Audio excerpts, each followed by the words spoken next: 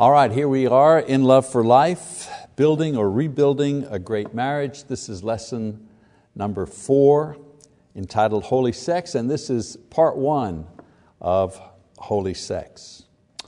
Well, let's face it, you can't have a course on love and marriage without a discussion about the role of sex in that relationship. Impossible. I mean, we could do a lot of different lessons on different topics, but eventually we need to talk about the subject of sex.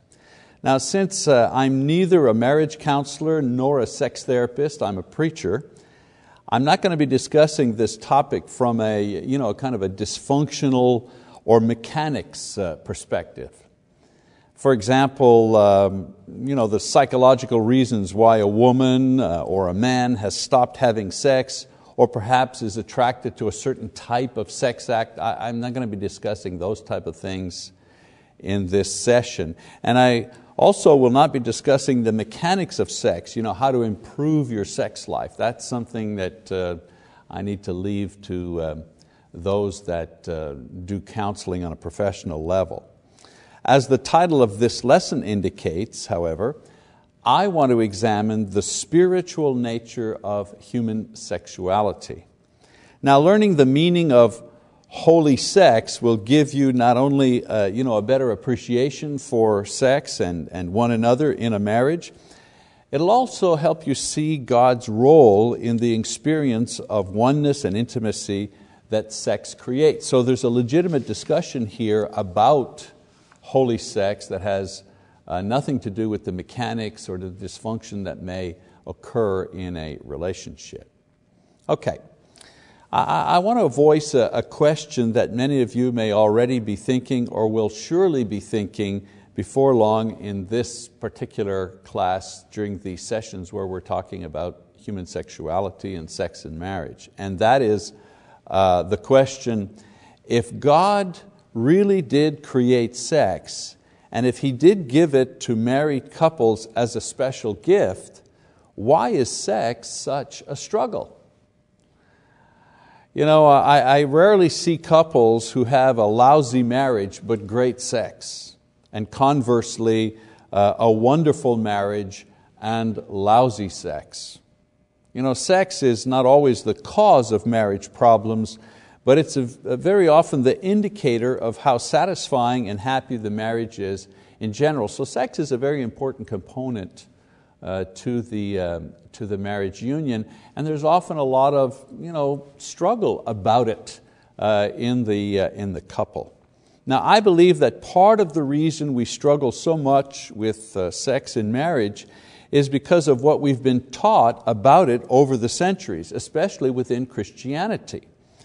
In the last 1,000 years or so, there have been some major changes in attitudes about the role and the meaning of sex within marriage. For example, when I say the first generation, you go back 1,000 years or so, especially in the Roman Catholic perspective, there was a time when the Roman Catholicism was the major expression of Christianity in the world. And during that time, people viewed sex, especially the pleasurable part of sex, as not much more than a necessary evil in the need to procreate, as was commanded in Genesis chapter 1, verse 22. Then we changed, we had a change with time, several centuries later. We came to the understanding that pleasure in sex is God-given and therefore blessed by God within the marriage. Now, this probably had a lot to do with the Protestant Reformation, and because of the Protestant Reformation, a greater number of clergymen who could now marry. And so their marital experiences brought greater clarity and understanding to their view of the subject of sex and the Bible. And so with time, as I say, people began to see that God was blessing this activity within marriage. And then the modern generation has come to the conclusion that since God blesses sex, we should use every tool, every technology to embrace this wonderful gift so as to maximize its pleasure. Now, the problem here is that even though the inhibitions and false information about sex are pretty much gone, within modern Christianity, there's still a tremendous amount of struggle and pain and dysfunction within Christian couples, all couples, but even within Christian couples. With all this freedom and technology, many couples think there's still something missing in their intimate sexual lives. Well, the latest thinking in this area can be summarized in the phrase meta-sex. Now I said meta-sex, not mega-sex, meta-sex. The word meta from the Greek means beyond the usual. And so meta-sex refers to the idea of beyond the usual experience of sex. Now the thinking is that God designed sex to be more. God designed sex to go beyond the idea that it's simply a fun thing for married people to do while they're having babies. There's more to it than that. And so God designed sex to be an encounter with the divine. No other experience is like it. It is otherworldly, and it is this way to give us a glimpse into the only other world that exists, and that is the heavenly world, the spiritual dimension, if you will. So if this is so, then sex is holy, as our title suggests. Sex is sacred. Sex is not only a pathway to be one with our spouse, it is also a way to experience oneness with God. This is the latest thinking about human sexuality within marriage among Christians. Now these are lofty ideals, they're challenging goals, but the research does confirm that as we grow in our understanding that sex is a God-given holy event, we also grow in the level of love for our mate and our satisfaction within marriage. So let's take a look at this idea of sex as a holy thing. It is holy for a variety of reasons. First of all, it's holy because it was created by a holy God. And you need to notice also that it was created by the holy God before sin entered the world to corrupt it. There was sex before there was sin. So it is a holy thing. And like everything else, sex was created perfect and spiritually pure from the beginning and was then corrupted when sin entered the world. Sex is holy also because God designed it to be one of His special experiences. Think about the Jewish people, if you wish, as you read about them in the Bible. The Jews, they designed houses and monuments and so on and so forth. But God personally designed the Ark of the Covenant. Therefore, the Ark of the Covenant became holy. You see what I'm saying? The Jewish people, they designed houses and various things in their society where they lived, but God was the one that gave them the Ark. God was the one that gave them the temple. So the things that God designed, those things were holy. Those things were set apart. Well, in the same way, man acts out in many different ways. But sexual activity was specifically designed by God. Therefore, it is holy by design. And so to have a spiritual meaning as opposed to the other human actions that don't have a spiritual meaning. We go to work, we travel, we enjoy, we hunt, we fish. We do all kinds of things in life that are not necessarily holy. Things that we do that we can be thankful for that God has given us. But God hasn't specifically designed how we fish for catfish, or how we go hunting, or how we enjoy going for a drive in the country or whatever. God didn't design these things specifically. He created the environment for it and we enjoy it and we give thanks.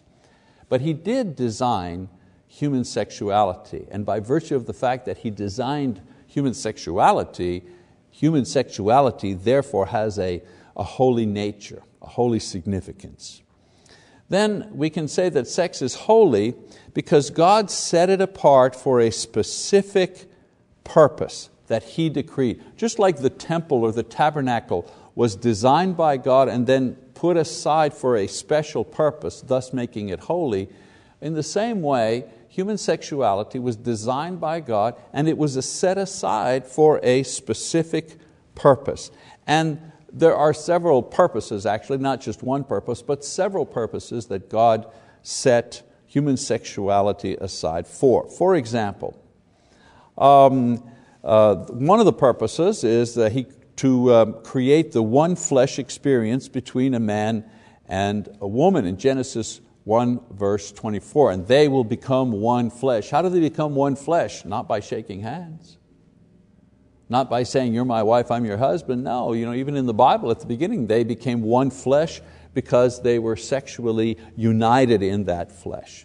This is why sex between men and other men, or women and other women, or any other combination other than the one man and one woman within the confines of marriage, this is why these other types of sex are sinful.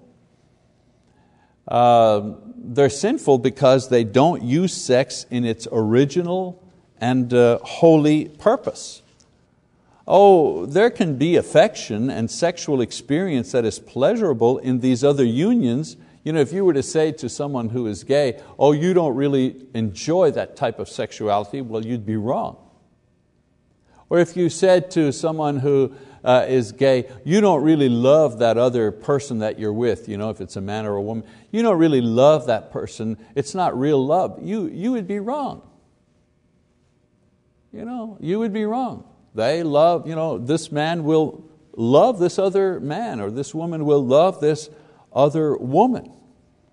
And they will have pleasure in their union. That's the wrong argument to use to deny this as an acceptable function.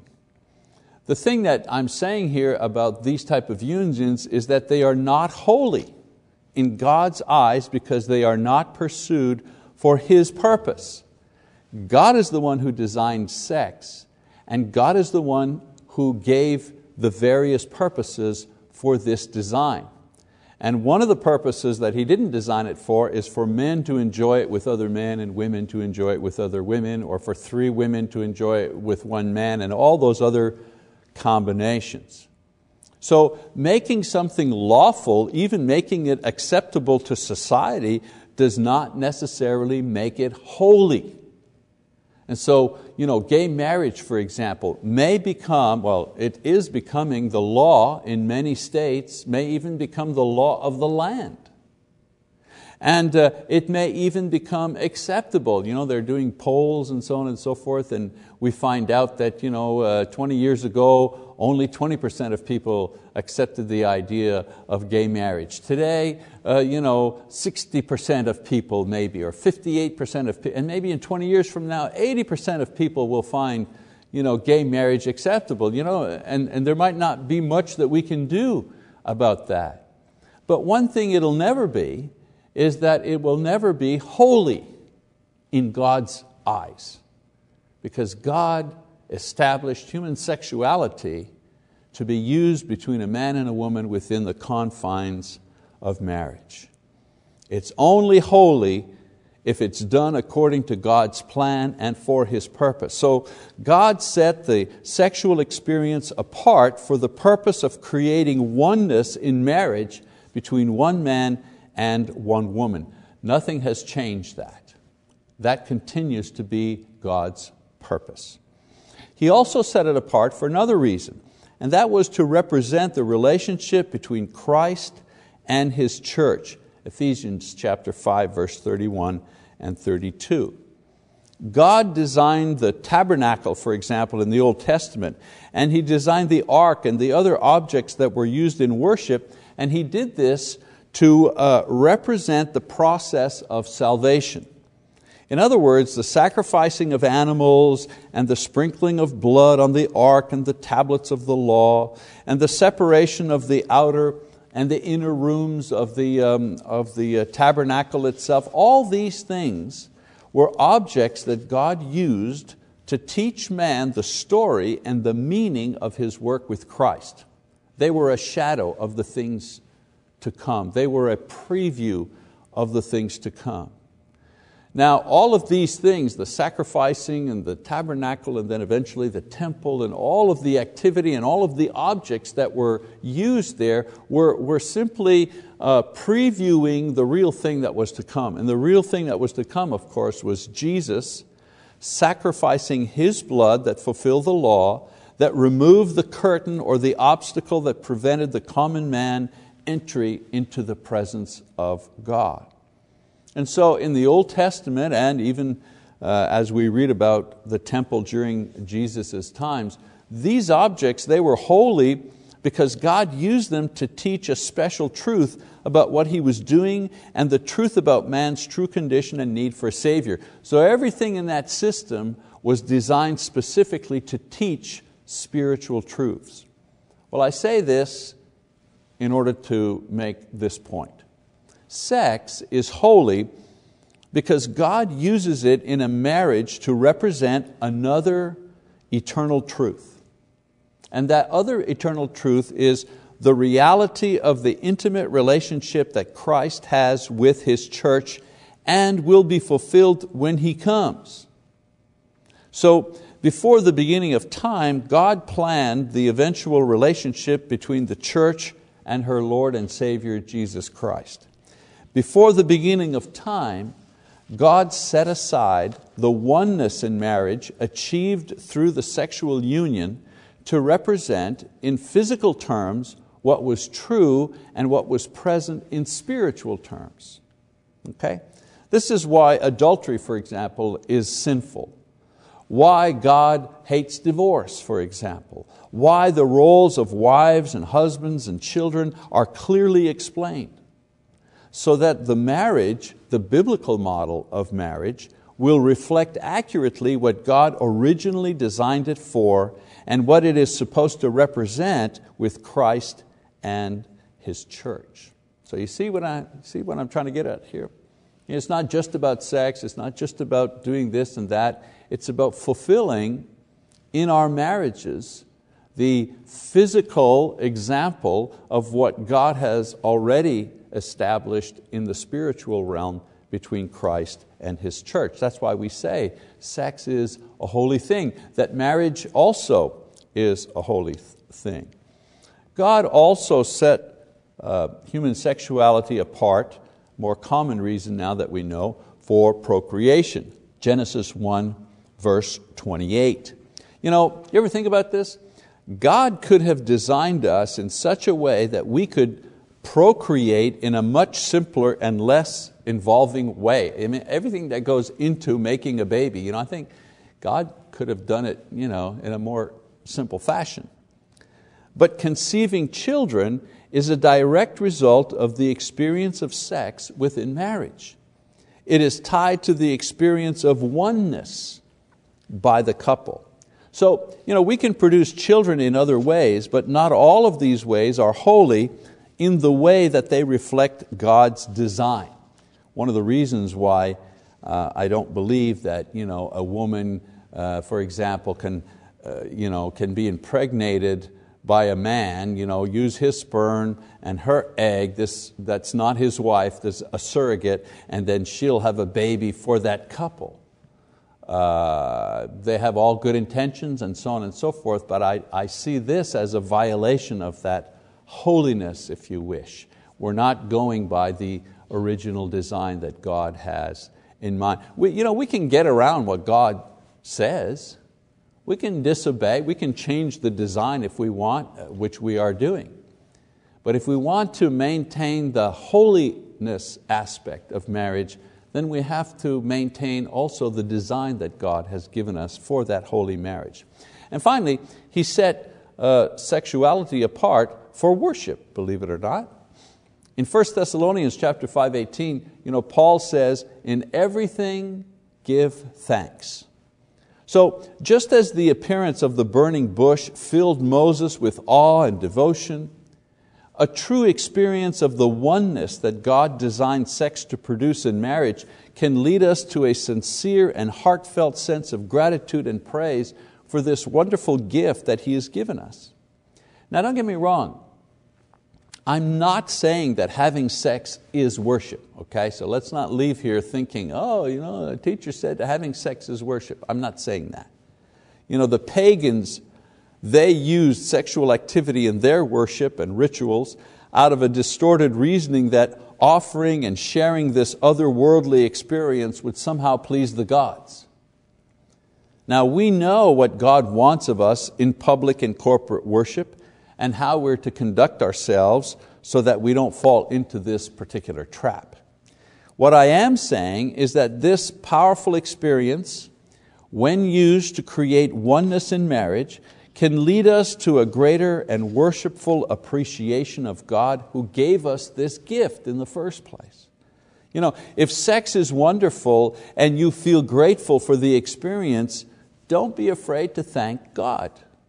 He gave the experience for that very reason, that you might lift your heart up to Him in joy and thanksgiving. It's okay to say, thank you, God, for a wonderful sexual encounter with your spouse.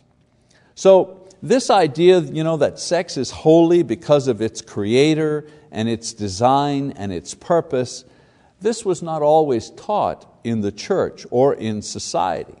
As I said before, in the past, we've been taught that sex is essentially evil and only tolerated by God for procreation. Many of us who come out of the Catholic heritage have been taught that. And much of this, of course, as I say, stemmed from this Roman Catholic teaching, specifically of Augustine, who taught that the knowledge of good and evil in the Garden of Eden was actually sexual awareness, and that sinfulness was passed on from generation to generation through human sexuality. That was his thinking. The original sin, it got handed down from generation to generation through the sexual act, so therefore there must be something wrong with the sexual act. That's the kind of thinking that eventually developed the idea that, sex is not really a good thing, it's only tolerated within marriage, and then only if people are trying to have children. The early Protestant reformers took a softer view, describing sex within marriage as disorderly at best. And of course today, thankfully, we've come around to the attitude that says we shouldn't be afraid to discuss what God was not ashamed to create. Actually, Dr. Alan Gardner, who wrote a book called Sacred Sex, gave that quote. I thought it was terrific. We shouldn't be afraid to discuss what God was not ashamed to create. If God is not ashamed and He gave us human sexuality, we shouldn't be ashamed of talking about it. And especially in church, some people say, wow, they're talking about sex in church. We have the right to talk about sex because God is the one who invented it and gave it to us. Of course we need to talk about human sexuality. So in this lesson today, and of course the next one, I want to examine that relationship God intended between sexuality and spiritual awareness and spiritual experience. That's where I want to. I don't want to talk about technical things or difficulties. I want to talk about the relationship between human sexuality and human spirituality, the deeper meaning of sex. Now, we're not the only ones that are re-examining human sexuality in order to find a deeper and spiritual significance. A lot of people in the world are exploring the same territory to see if there's more to sex than just the physical, to see if there is some sort of spiritual component as well. For example, a lot of people are looking at this, but a lot of times their mistake is that they try to find the spiritual component by manipulating the physical aspects of the experience.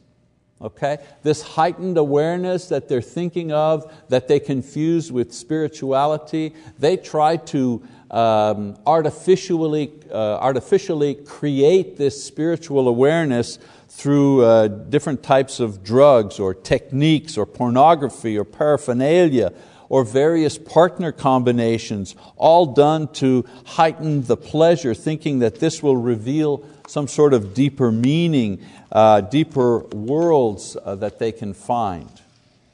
Now, as in all things, as Christians, we believe that Christ is the key and He is the way, and He is the conduit, if you wish, to higher and deeper knowledge in all things. And it is no different here when we're talking about human sexuality. You see, in Christ, we learn about the true God. We learn about the truth of His Word and the truth about ourselves. And we learn everything about ourselves, including our sexual selves.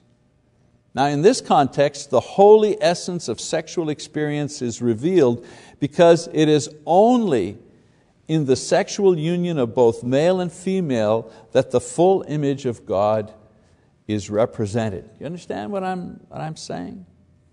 Let's look at a passage in Genesis, try to explain this a little more clearly. In Genesis chapter 1, verse 27, it says, "So God created man in His own image, in the image of God He created him, male and female He created them." Now if you look at this passage, you see that it's not Adam that is in the image of God, and it's not Eve that's in the image of God. It's Adam and Eve as one, sexually arrived at as one, that together are in the true image of God. And so the Godhead, right? The Godhead, the Father, the Son, the Holy Spirit, the Godhead's image is reflected in Adam and Eve when they are in one flesh. You see how things are working here? You know, divinity has a dynamic fusion, 3 in 1.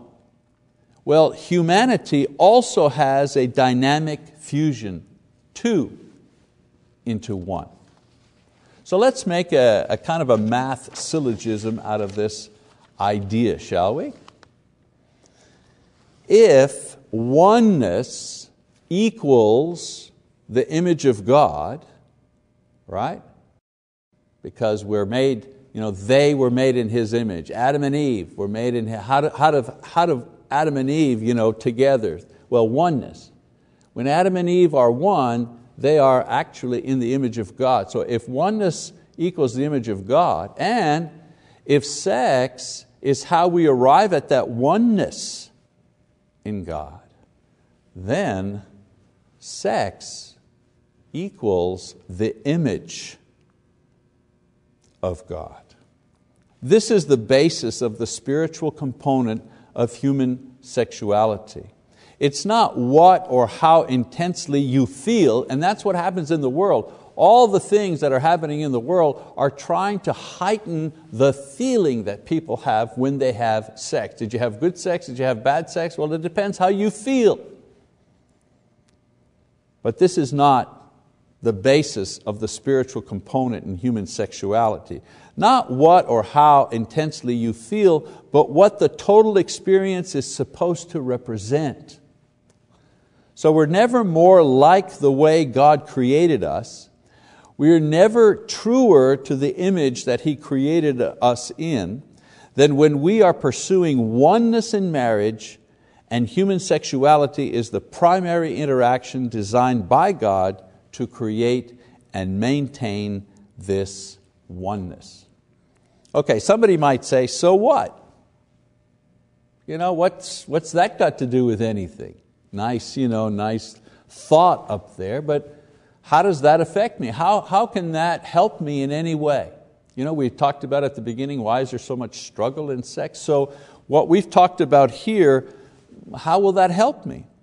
Okay, we're like God when we're one, and we become one primarily through sexual union. So this truth can serve you in a variety of ways. For example,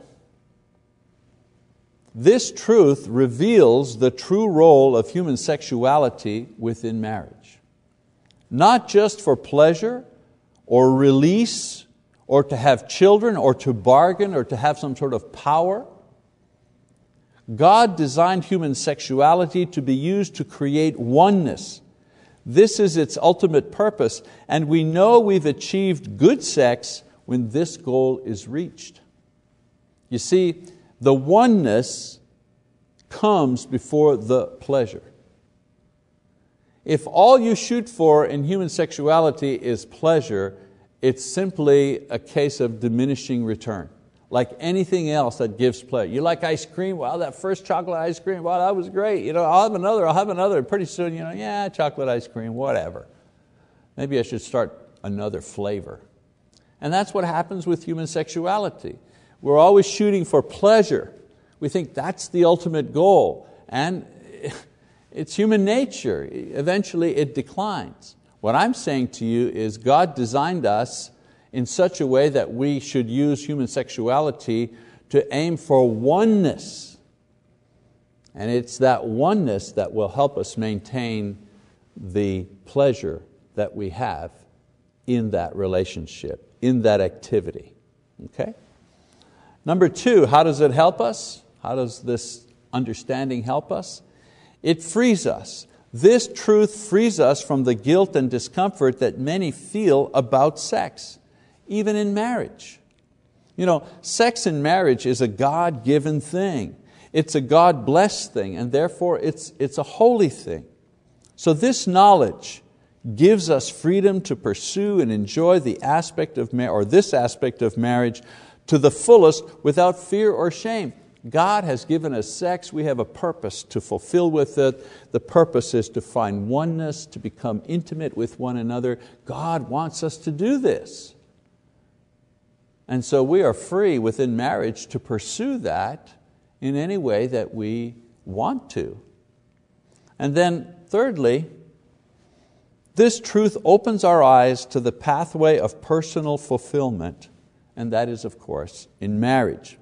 I hear people always say, well, I want to find myself. I'm going to go to Europe. I'm going to find myself. Or I want to get myself together. Or I want to feel more fulfilled. So what do? They travel, or they become more promiscuous, or worse still, they divorce their partners in search of a new love. The Bible says that the complete person is the one who is complete in Christ spiritually. Colossians 1 verse 28. And complete emotionally and physically, when one with another person in marriage, Genesis 1 verse 27. And why is this so? Because spiritual fulfillment can only be experienced in Christ and at resurrection ultimately. And because of physical and emotional fulfillment can only be fully experienced when we realize the image in which we've been created, that is, in marriage. You see what I'm getting across here? We look for pleasure when we ought to be looking for oneness. Because when we get oneness, we find satisfaction. And when we have satisfaction, we're able to enjoy whatever level of pleasure that human intimacy can bring us. All right, that you are in this class actually means that you are still seeking both of these things simultaneously. All right, well that's an opening discussion about holy sex. Next week we're going to ask the question, is all sex holy? And we're going to explore the true mystery of human sexuality. I give you homework sometimes, something to read, so on and so forth. This week I want you in your marital lives and your marital intimacy to pursue and discuss and think about this oneness idea instead of pleasure or satisfaction. A good discussion and an intimate discussion, an important and serious discussion that all husbands and wives should have one with another. Well, thank you for your attention. We'll pick up this class next week in lesson number 5.